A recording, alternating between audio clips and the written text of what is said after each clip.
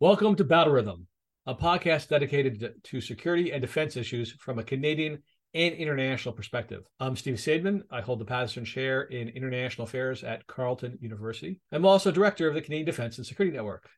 Battle Rhythm is a part of the Canadian Defense and Security Network's podcast network, available on Apple, Spotify, Stitcher, SoundCloud, and all the usual places to get your podcasts. Please join us every 2 weeks for our new episodes of Battle Rhythm, and also check out the other podcasts in our network. You can find them, again, on our website or at the CDSN Podcast Network on your favorite podcast provider. And before we start, we should acknowledge that our podcast is produced at Carleton University, which is located on unceded Algonquin territory, which is home to the Anishinaabe Nation. Thank you.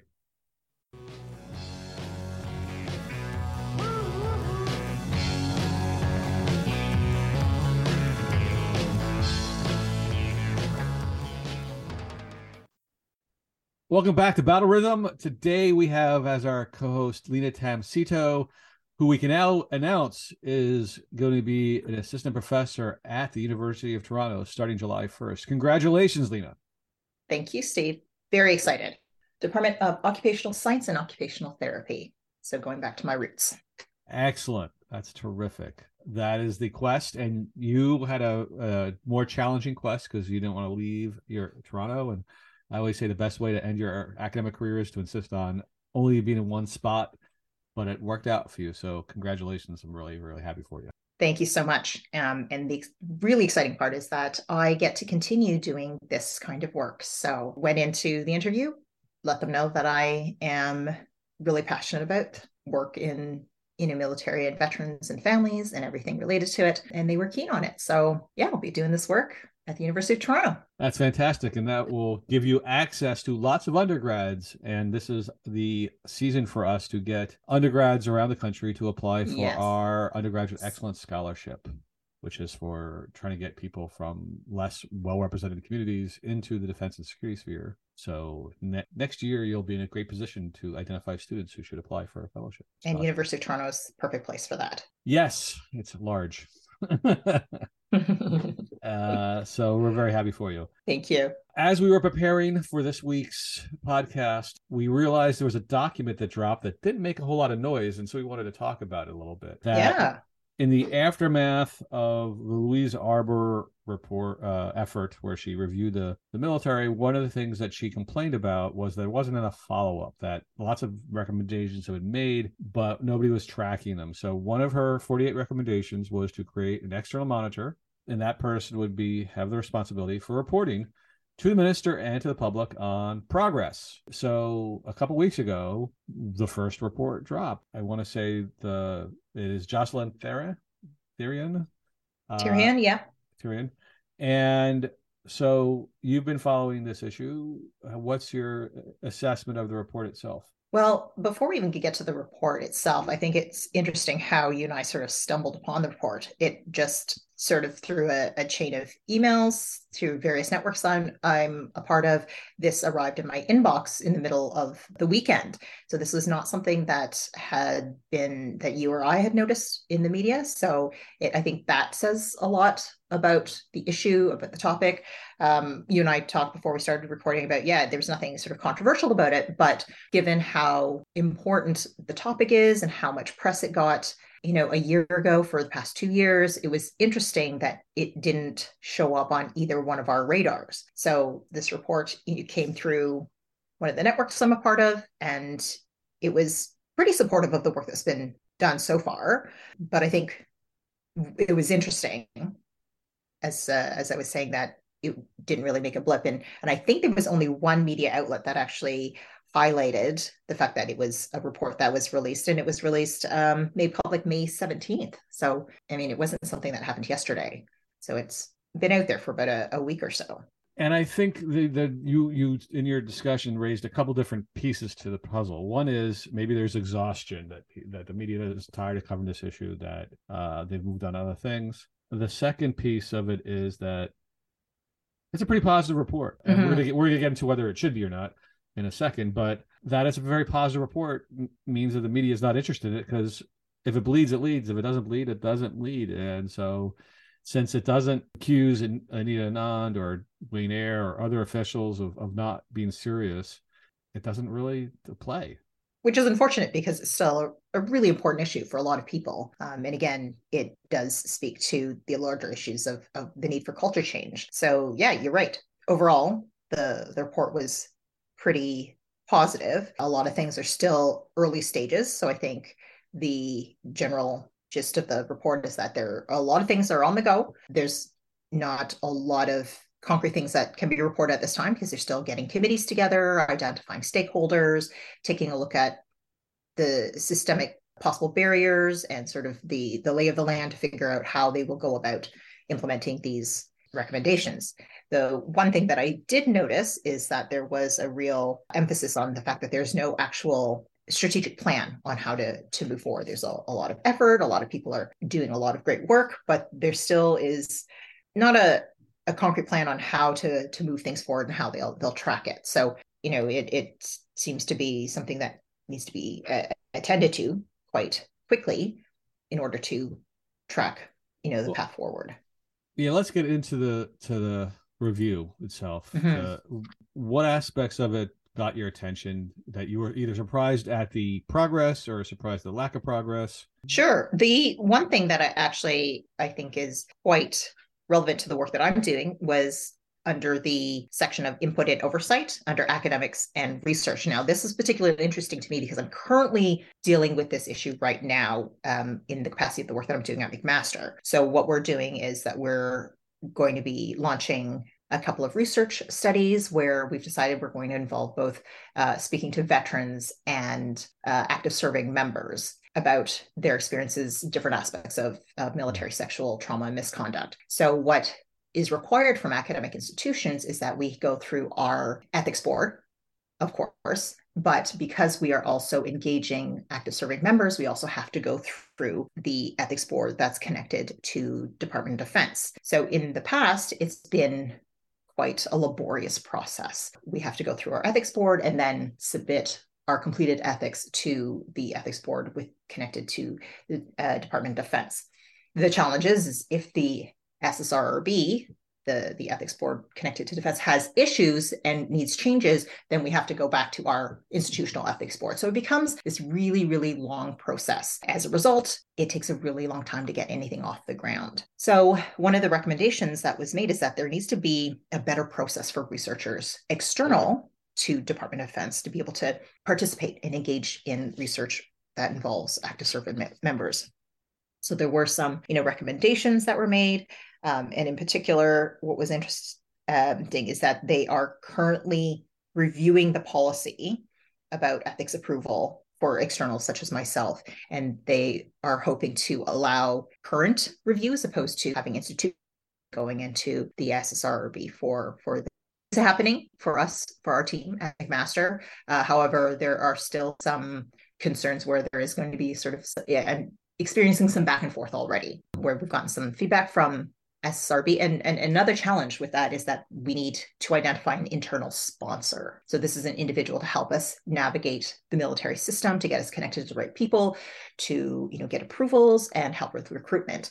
And that is a challenge within itself, because we also want to, the perspective is that we want to do research, but we also don't want to get in the way, so to speak. So there are processes that seem to have shifted since the last time I sought out SSRB a couple of years ago, but I can see that there are going to be ongoing logistical challenges. So that in particular was of interest to me just because I'm living that right now. Mm-hmm. I guess my first reaction to it was I was surprised at how positive it was, because it wasn't that long ago that Louise Arbour, expressed her displeasure about how little progress there is being made. So is it that Arbour was expecting too much, or was there a lot of progress made over the past several months, or is it that this external monitor has lower expectations? Oh, that's an interesting perspective. So yeah. I don't really know. I don't really know how to weigh the different takes on this. Being connected to this area of work, I am seeing a lot of things happening. Yeah.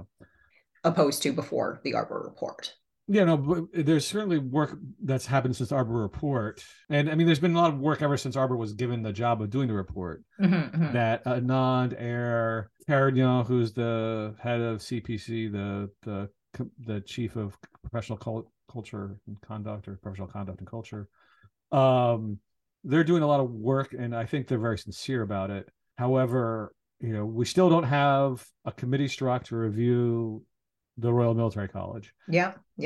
As I tweeted yesterday, 2 days ago, this is the easiest thing you can do. You don't have to make a decision to do anything. You just have to have a committee, announce who's on the committee, and then have them start. And whenever they produce the results, right?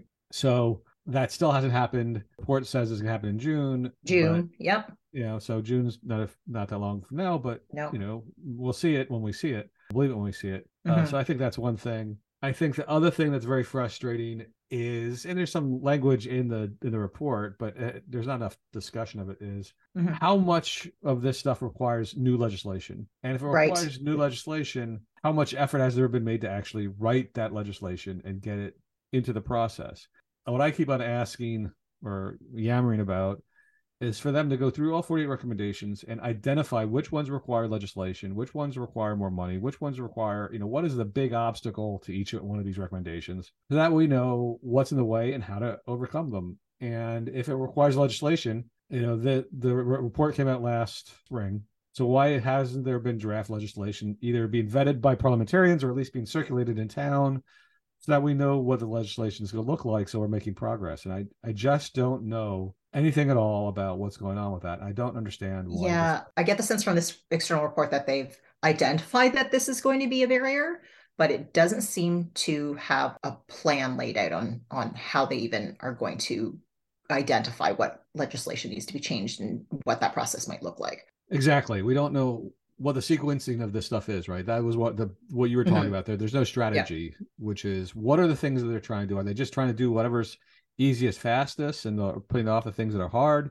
Are the hard things going on, but we can't measure progress because they're hard? Right. So it would be good to have a little clarity about, okay, here's all the 48 recommendations, and here's what we're doing on each one of them. Here's the plan for how we're going to approach them. So I think that's a challenge. On the other hand, I went through and identified all of the things that were mentioned, and I played around with the emoji, so I have little green check marks and little red questions, and it seems like a lot of things have been made. That they're now surveying the people at the RMC.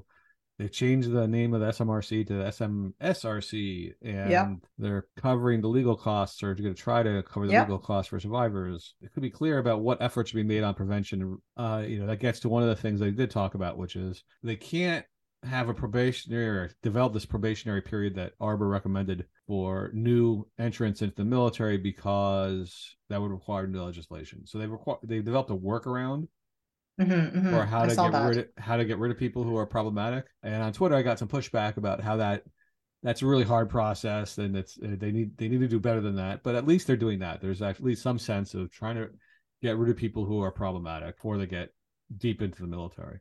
Well, I find that was one of my, not green check marks, but the red X's that you're talking about, was how do they. There was a statement that the CAF is, quote, the CAF is currently reviewing a range of assessment tools that will support this, including the methods that are backed by research, end quote. To me, it's like, what are we assessing and screening for, right? And again, I think it goes back to what you had just said, and what you and I've talked about in previous podcasts, is that we need some sort of clearly laid out roadmap, so Canadians can follow along, people like me that are interested, to track, like, what is being done, like, what are the actual steps, or even questions, right? Instead of, this report is helpful, but it sort of got buried away. So, I mean, I'm curious about, what they're assessing and screening for. So problematic people, like, I don't understand what that means. Are we looking to look at people's past, their criminal past? Are they going to be measuring their attitudes and behaviors? Like, to me, that just seems really vague. How do we determine who's in, who's out?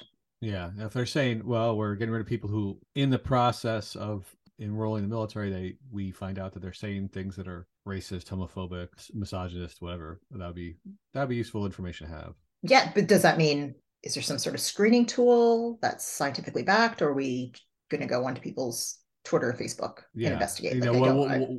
What gets people kicked out? That's yes. Essentially. Yeah. So there'd be more clarity about that. What are there other parts of the report that you either saw as either good or bad or surprising? One thing that I didn't, again, one of those few things that sort of has happened and hasn't been a blip on my radar is the actual funding of community projects. So the SMSRC has funded 32 community projects that provide a range of counseling and therapy services to people who have been historically underserved and who've experienced military sexual misconduct and trauma. So I thought that was really interesting because one of the projects that we've been doing at McMaster is identifying how well equipped sexual assault centers are at supporting military members and veterans who've experienced sexual misconduct. And, there's not a heck of a lot out there, but it was interesting to see that the SMSRC has identified, 32 projects that have indicated that they are servicing in military with regard to this experience. So I'm interested to see how that comes out, because I'm really big on, knowledge translation and cultural competency and how well institutions and organizations in the community are at supporting these very specific needs. So I thought that was interesting to include in the report. And again, it was one of those things that things got funded, and I actually didn't know about that. I recall the call out last summer, but hadn't heard anything else. Yeah, a lot of this gets back to the biggest challenge of all, which is, the report says there's a palpable change in the air, but you talk to other people, they say that they're not seeing much change. And so it's, in my interactions, I definitely think there's a sincere effort being made on the part of the leadership and of CPCC and of these other entities to make changes. But, it's like when you grade a student, they say, well, I worked really hard in the paper, and the paper's crap, right? You can work really hard and have a smart person do the work, but somehow the work doesn't translate to the actual outcome. And so it's the challenge here is, I'm not saying that the work is crap in this case. I'm just saying that a lot of people work really hard, can make a difference, but it's hard to say how much of a difference is being made. Are perceptions really changing? Perceptions aren't reality, but they're related to reality. Are there fewer incidents of sexual misconduct, fewer incidents of sexual assault? What are the trends in the actual behavior of people within the military? Yeah. And that, that's going to be hard, because if we're changing how things are measured, then it's going to be hard to compare this year's statistics to last year's statistics. People maybe feel more freer to report, so you get more reports. Yeah, absolutely. Does that mean we're making more progress or less progress? So it's a very difficult thing to evaluate. And so I think the report is useful in looking at a series of efforts and evaluating how the efforts are going. But these are all ultimately input measures, and we don't really know what the outcomes are yet. But I do think this is a useful exercise. I'm just sorry that people aren't really paying attention to it. I guess some relevant audiences are. I'm sure the ministers are paying attention to it. People like you are paying attention to it. So that's good. Well, I would pay attention to it if it was sort of more broadly discussed in the wider media things. There was one news report, and it just happened to get to my inbox through one of the networks that I'm a part of. So, in terms of, you described it perfectly, that these are input measures at this point. We're still in early days. Yeah. Given the type of changes that we need to see. So I guess, when we reconvene a few years down the road and reassess and reevaluate, maybe we can actually see the needle moving. So I don't know. Did you have any other comments or thoughts about the report? No, I think we can move on to the second topic that we wanted to address this week, which is one of the issues that's come out has been that the government is now going to name foreign labs universities that pose risks to national security. And so, as we are university researchers, does this concern you? I just think it's interesting. Again, I'm fairly new to this, and it just, when I think about, so the story came out of the Toronto Star. It was reported, I think last week or the week before, that the government of Canada has announced that they are creating a list of universities and labs and research institutions of a list of foreign universities, labs, and research institutions that may pose a potential risk for national security. And this, I think, has really come out of foreign interference and all that has been very much on the Canadian government's radar of recent. So I thought, I'm fairly new to the university game and how funding works and that sort of thing. So I found it a particular interest, not to say that the work that I do may necessarily, it tends to be more the artificial intelligence, tech, that sort of very sciencey stuff that draws the attention of a lot of international university collaboration. But nevertheless, with regards to university funding, I both know that it's, we do what we can to try to get funding. But quite often it seems that a lot of these private companies that come to Canada hoping to utilize our Canadian brain power to do research, there are asterisks and caveats. And my understanding is that there are potential for national security risks because of various foreign companies and labs and universities. So I thought it was particularly interesting. University of Waterloo has recently cut ties with Huawei, a big Chinese tech company, and I'm just sort of seeing that this might be the start of something. And when that happens, we know that the Chinese don't, the People's Republic China don't tend to sit on things like this too well. So there's going to be possible retaliation we've seen with the diplomats. So it'll be interesting to see how this, once the list comes out, how the universities respond and how international partners might respond, and whether or not other countries that are similar to Canada, like the US and Germany and Great Britain, if they maybe follow suit. I don't know. There's a lot of questions, and I'm just sort of watching this with a lot of interest. Yeah, it's a tricky realm because it's always been the case that authoritarian countries have tried to penetrate democratic countries, universities, and other sectors to get scientific knowledge that might help them in a variety of ways. And the fact is, these days, China is been seen as engaging in a variety of efforts to steal technology, and also to engage in disinformation campaigns in Canada. There was a report today I saw that there are like 170 plus Chinese diplomats in Canada, which is an astonishing number compared to what other countries have. Right. But that China has had a concerted effort to coerce Canadians, both government to government and from China, the Chinese government, to the Chinese diaspora in Canada, and that universities, the Confucius Institutes, which have been an effort by China to create research centers in Canada, maybe not just research centers, but centers of disinformation campaigns. So the question is, who do you invite to give talks? Who do you invite to be research partners? It's not really aimed at social scientists. The government thing about limiting who we can play with. It's more aimed at the hard sciences, because there's a fear that our hard sciences, our technology, is going to be used to support the Chinese military. And so I think that's a real fear. But our job as professors is to generate knowledge and to share it. That's basically our job.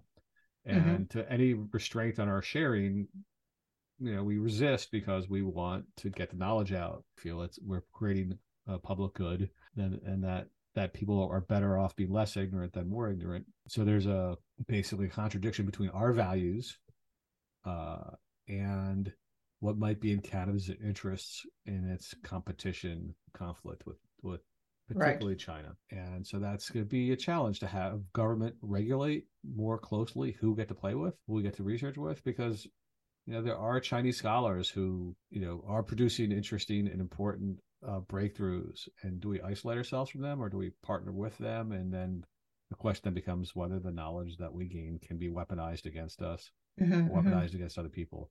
So these are real issues with really challenging trade-offs. It's just not simply a matter of things of saying, hey, we'll just cut all this off, or not. This is not an easy decision to make. And, as you suggested with the previous topic, what counts, what doesn't count, these are all things that need to be clarified. Well, I would like to think that there are also, researchers and professors from these other foreign institutions who also want to play with us in the sandbox, right? Who don't necessarily agree with how their positions are taken advantage of by whatever regime they are working within. So, just thinking on the flip side of this situation is that, what happens to them, right? They won't have an opportunity to collaborate internationally as well. And again, I like to think that there's probably more folks that think like us, that want to share knowledge and create knowledge together, than there are to use it for, not so nice purposes. Yeah.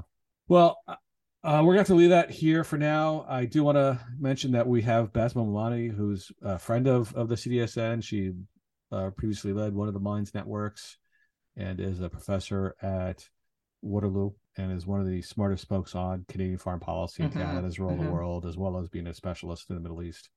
So I talked with her for quite a bit of time a couple weeks ago. And so that's our next segment. Linna, it's always a pleasure to hang out with you. Same. So happy that you'll be able to hang out with us. I'm your new so happy title, to be able to hang out. your new title starting in a little more than a month. Yeah. Look forward to hang out with you the next time we have an event that brings you to Ottawa or that brings us to Toronto. That would be great. And I, do want to acknowledge, the great work that I'm sadly leaving behind at McMaster in the Trauma and Recovery Research Lab under the leadership of Dr. Margaret McKinnon. I'm leaving the work, still going to be supporting however I can. A great team there. And yeah, grateful for the opportunity that I had the past few years with them. Well, I'm sure they benefited greatly from your time. We're still very proud of that you were our first CDSN postdoc. That was I'm so proud of that too. That's really paid off for us, not only getting a great co-host, but also someone who's doing great work. And Thank I'm glad you. You're going to be able to stick around in this community. Absolutely. Have a great week, and we'll chat soon. Thank you.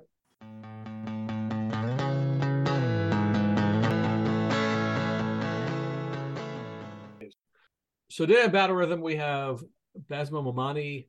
She is what they would call a baseball 5 tools player. She's got research interests across the board, from Canadian defense and foreign policy to her traditional expertise in the Middle East. She's been a director of a mines network and often consulted by the media and the government on foreign policy issues. And lately, she's been dabbling in misinformation. No, she hasn't been creating misinformation, or at least not that I know of, but she's been studying the spread of misinformation and disinformation in Canada. So we thought we'd bring her on and have her tell us what she's been working on. So Bessma, welcome to Battle Rhythm. Thank you. It's a pleasure to be here. And I promise you, I don't spread disinformation or misinformation. We'll be the judges of that, shan't we? Yes.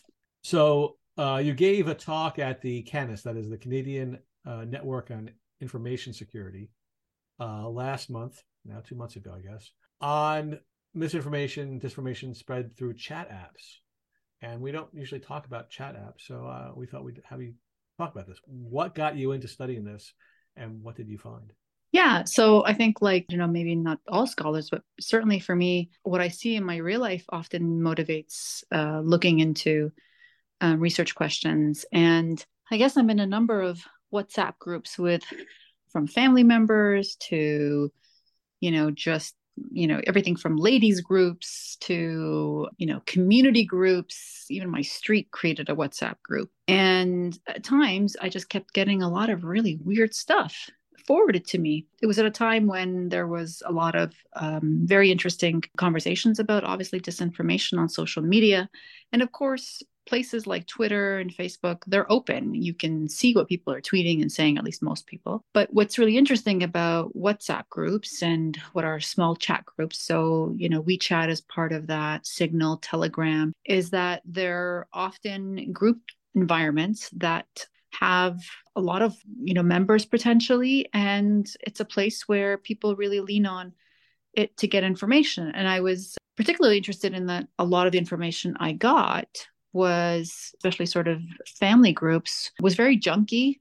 Oftentimes, if it's an older person in the family, I'm not going to respond back and say, by the way, this is BS. So there's a bit of deference in these groups too, to sort of correcting. And, we've learned a lot about disinformation and the role of, digital literacy and, the value of counter messaging and the rest, and content moderators. But in all of these private spaces like WeChat and WhatsApp and the rest, there's no such thing.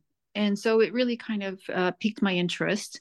And I also found that a lot of friends who have relatives and family abroad tend to be more reliant on things like WhatsApp, which really also piqued my interest. That this was, and I saw some great work done by folks at TMU, Joe Masudi and Sam Andre, on the prevalence of these chat groups, more so amongst ethnocultural communities than, the average Canadian. And that's partly because, and I didn't really know why, in the Middle East, when I travel there, people ask me for my WhatsApp number. They don't ask for anything else. They don't ask for your email. They don't ask for, certainly don't ask for your phone number. It's really about your WhatsApp number. And that's how you get everything from, if I would give a guest lecture, I wouldn't get a message from an organizer telling me the location other than on WhatsApp. And so, like, it is the mode of communication for a lot of people. And it really is prevalent in a lot of foreign contexts because they don't have unlimited SMS data plans. Mm-hmm. And so they're reliant on Wi-Fi, which is more unlimited. And so it's just by virtue of the reality that a lot of developing countries will be using that because it's a lot cheaper for people than to have an unlimited data plan. So that piqued my interest. And I worked with a postdoc fellow of mine, Shelly Guy Bajaj, and she's of Indian origin herself, and we shared kind of conversations about this. I'd actually applied for the grant before I had a chance to meet with her, but it just kind of peaked after I got the grant and hired her, and we kind of share a lot of stories about, we were all stuck in these WhatsApp groups, often with a great deal of deference to older family members. And again, no one's correcting, and there's no content moderators. So it seemed ripe. And so we investigated. Our grant was to take a look at these chat groups, and we did a very novel methodology working with ethnocultural community groups themselves, which was really important to not only ensure privacy, but to make sure that it's as ethical as possible in the research design. And so we worked with major Canadian ethnic cultural community groups, and asked them to give us names of people who have very large social group, people that they know that run WhatsApp groups, or more importantly, people who have just a strong digital footprint, who might be interested.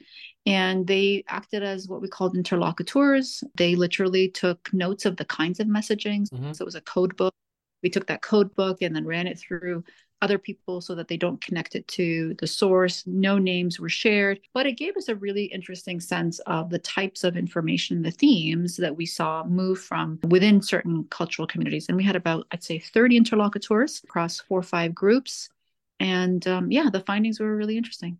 And so what did you find? Yeah, I need you to ask the next question because I've been talking nonstop there. No, that was all good. So, temporally, of course, it's important here because in the Chinese Canadian community, which was really interesting, there was at the time, and our study started in December 2022, I want to say, till March 2023. I hope I got those timelines.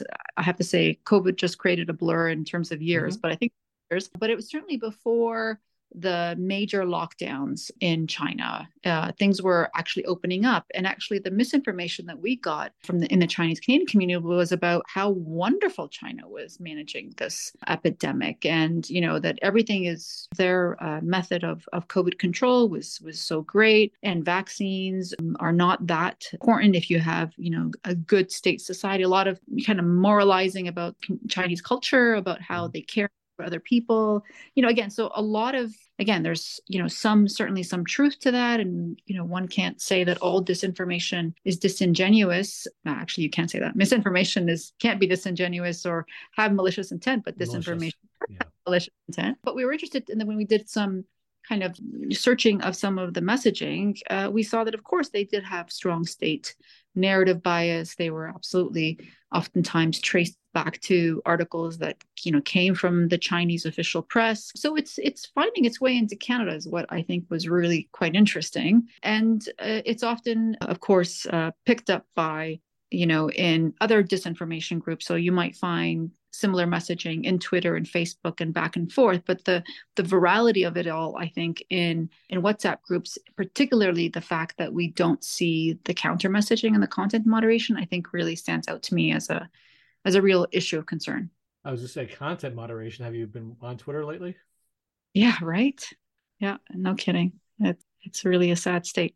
What's interesting here is that you're doing something very different because I know scholars, for instance, our mutual friend J.C. Boucher, who will scrape Twitter or try to scrape other forms of social media where they can actually get the data and do it. But I guess with WhatsApp, you simply can't do that. So you've had to basically have researchers go out and just essentially talk to people and get the information about who they're interacting with.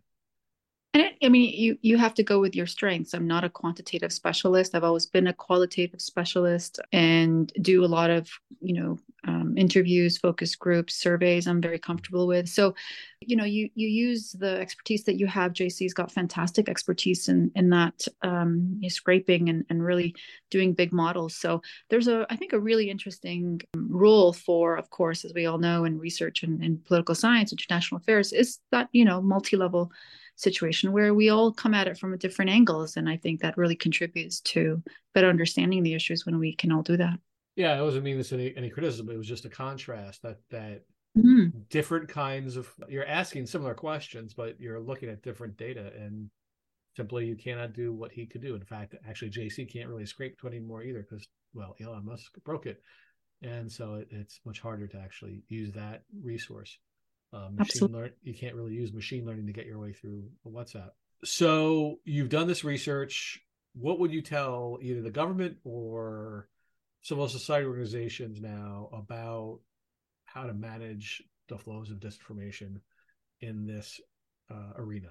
Well, one thing that we were really quite impressed with is that the ethnocultural communities are really aware and want to be allies in the fight against disinformation, because of course it makes things more difficult for them. And so they're very conscious of it, which I think was really important. In fact, when we approached the ethnocultural community leaders, I made a point of doing that personally and kind of expected some to just say no, but they all said yes. Really wanted to help. I mean, really, really wanted to help. So I thought that was really important. It just says a lot about how our ethnocultural communities want to be part of a solution to disinformation, and they recognize it. I mean, I think anybody who, again, I can speak for Middle East Arab community on WhatsApp. I mean, it's pretty incredible the kind of high usage and just how important it is to the social life of many ethnocultural members of Canada. So I think there is really, I think, a fertile ground there for research, and it just really said a lot about how we need to invest into researchers to try and uncover these kinds of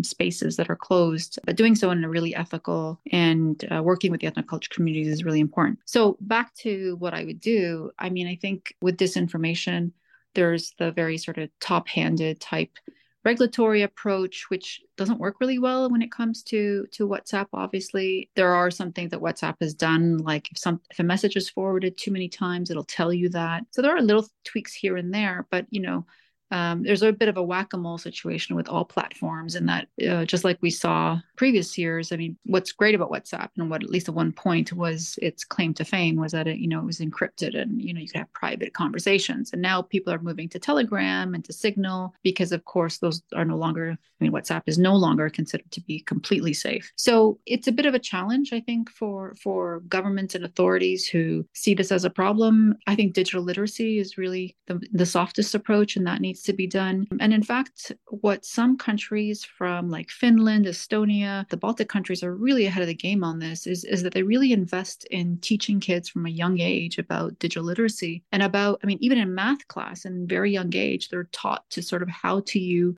fact and fiction.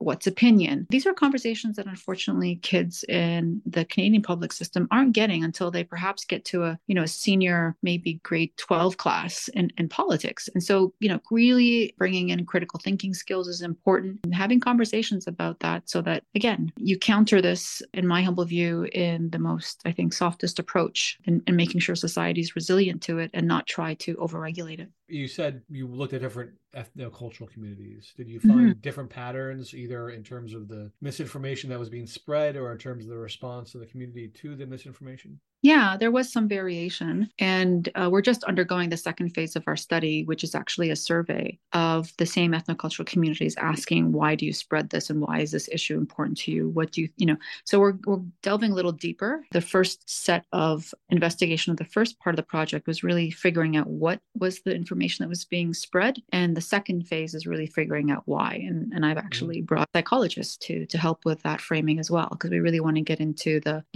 are you more likely to share a meme versus, are you more likely to share a link to an article? Just really the method of sharing information. It doesn't have to be misinformation, but it can also be just generally people's pattern of using these kinds of messaging apps. In terms of the variation, there was some really interesting, striking ones. In the case of the Indian Canadian community, there was a lot of, I'd say, BJP propaganda that was coming in. Mm-hmm. A lot of stuff about Ukraine and biolabs. I mean, the biolabs was, the very argument that there are secret biolabs in Ukraine, which of course is not true, was spread very, very wide in the Indian Canadian community, similarly in the Arab Canadian community, talking about how this was, and this is an opinion, of course, that Putin was goaded into invading in Ukraine, but it's always the substance of the kinds of articles that are being referenced, the disinformation. So those are three things, or a few things that we noticed, again, in the Chinese Canadian community, a lot about COVID controls and just really playing up how COVID controls in China were just so superior. So those are the main themes, I'd say. There were, of course, a lot of other stuff. I mean, we captured what I would still think is misinformation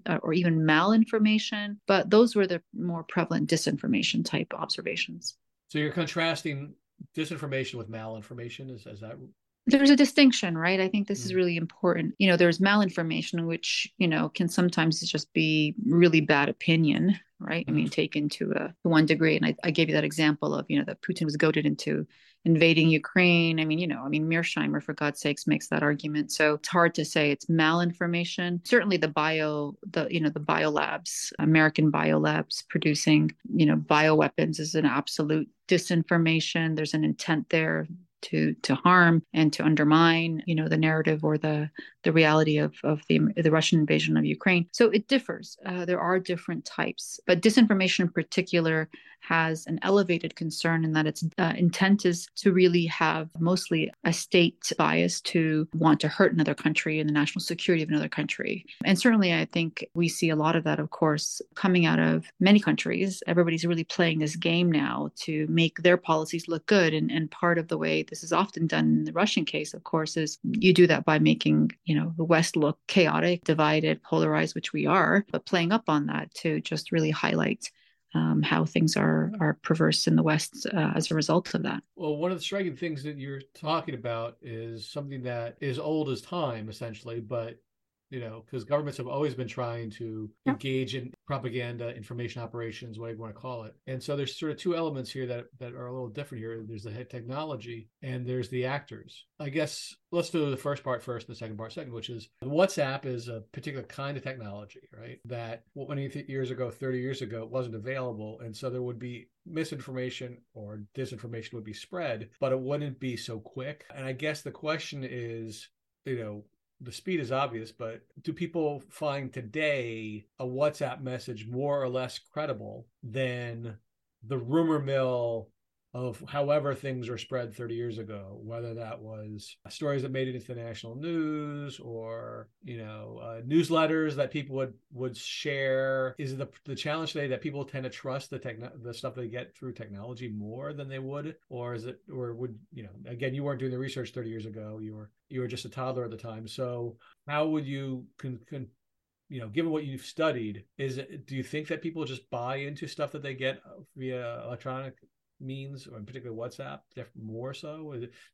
And I guess the other contrast is, do they buy WhatsApp more than they buy what's on Facebook or Twitter because it seems more personal? So you just hit it on the head right there. It does seem more personal. And so, yes, it is, I think, more potent. And it's also being spread by people you trust. That's, I think, the interesting thing. I mean, Facebook, it got too big in the sense that you don't have control of it over anymore for those who are still on Facebook. But I think with WhatsApp, what we found is actually, indeed, it's coming from family members. It's coming from trusted individuals. And also it's a way for news from home country to come here. And so and you can certainly, I think, search the web and find, in the case of, my family members, Middle East websites to give you news and so forth, but it's delivered to you right to quite literal door, not literal, but to your phone. And so I think the medium is important. It really is that trust that you get. These are people that you respect, perhaps, visit your home. They're your close people. And the fact that it's coming in these closed and personal connections with often ethnocultural community ties does indeed, I think, make it more potent. And it really, I think, was under researched and under theorized. And so that's one of the things that we're trying to do now that we've got some empirical evidence, is really try to add to the literature and understanding why. Why is it? And our hunch was at the beginning, through, again, mostly focus groups, and trying to understand, was really this personal dimension. And also the deference. Again, it gets out of control often because you don't want to tell auntie and uncle X that, this is really garbage stuff that you're sharing. You don't want to say that in these private groups. So things get unchecked, unmonitored, unresponded to.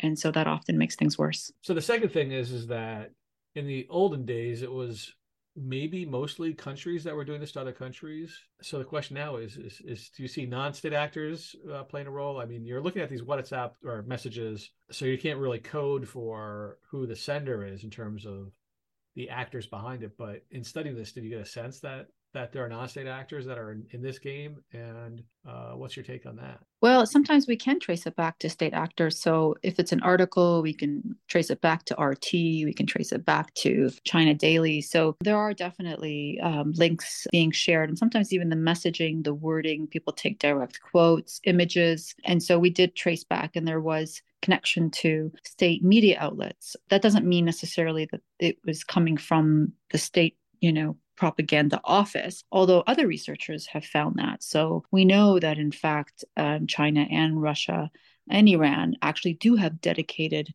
individuals to spread these kinds of messages. And the Russians are really good at it. There's some very interesting manipulation of information. As I said, really trying to sow doubt in legitimacy of our institutions ultimately, and to really highlight this kind of divisive dialogue. And so they've really taken the hook of the cultural wars and identity politics as a way to try and create that. But yeah, I mean, it's true that, propaganda is as old as ever. I think what's interesting about the new form of propaganda or disinformation online is, as you said, the veracity of it, but also how it's being delivered. It's not pamphlets anymore, and it's not passive watching that you have to go search out RT. It's coming to you through trusted networks. It's coming to you through friends and family. And that, I think, makes it very interesting in terms of, again, the trust factor, right? You're more likely to listen to someone who you respect and defer. And again, in a lot of ethnocultural communities, that kind of, importance of family and deference to elders is really, really strong. And so you don't correct it, and things don't get corrected, and it gets repeated and forwarded. And so the disinformation can spread very wide. Well, that means that I really need to start distrusting my friends and family who send me messages. I guess that's the take-home lesson today. No, I'm teasing. When I'm on social media, and I follow people that I trust, right? I choose who is giving me information about politics, and that's the beauty of you can curate it yourself. The interesting thing here is that it's coming to you without, you're not following this group or that group, or you're not in a WhatsApp group because you're expecting politics and disinformation. You're there to hear about the barbecue and, who had a baby. And I mean, that's the good stuff that you want to hear. You're not there to get the disinformation, but the point is, it is being used for disinformation, and often, again, unregulated, under theorized and under researched. Well, I'm glad that you're out there doing this research. I think it's really important. There's lots of dimensions to the current challenges with disinformation and misinformation. I know I have been guilty many times of forwarding on things that turn out to be not entirely true. And I'm not speaking of my own research. I'm just speaking of my time on Twitter and Facebook. But thanks for being with us today, Bessma. I know you've got a lot of things to do, and to go back out in the sun and enjoy it while it's still there. So thanks for your time. It's always a pleasure, and we'll have you on again soon to talk about your next big adventure. Likewise. Thank you. It's a treat.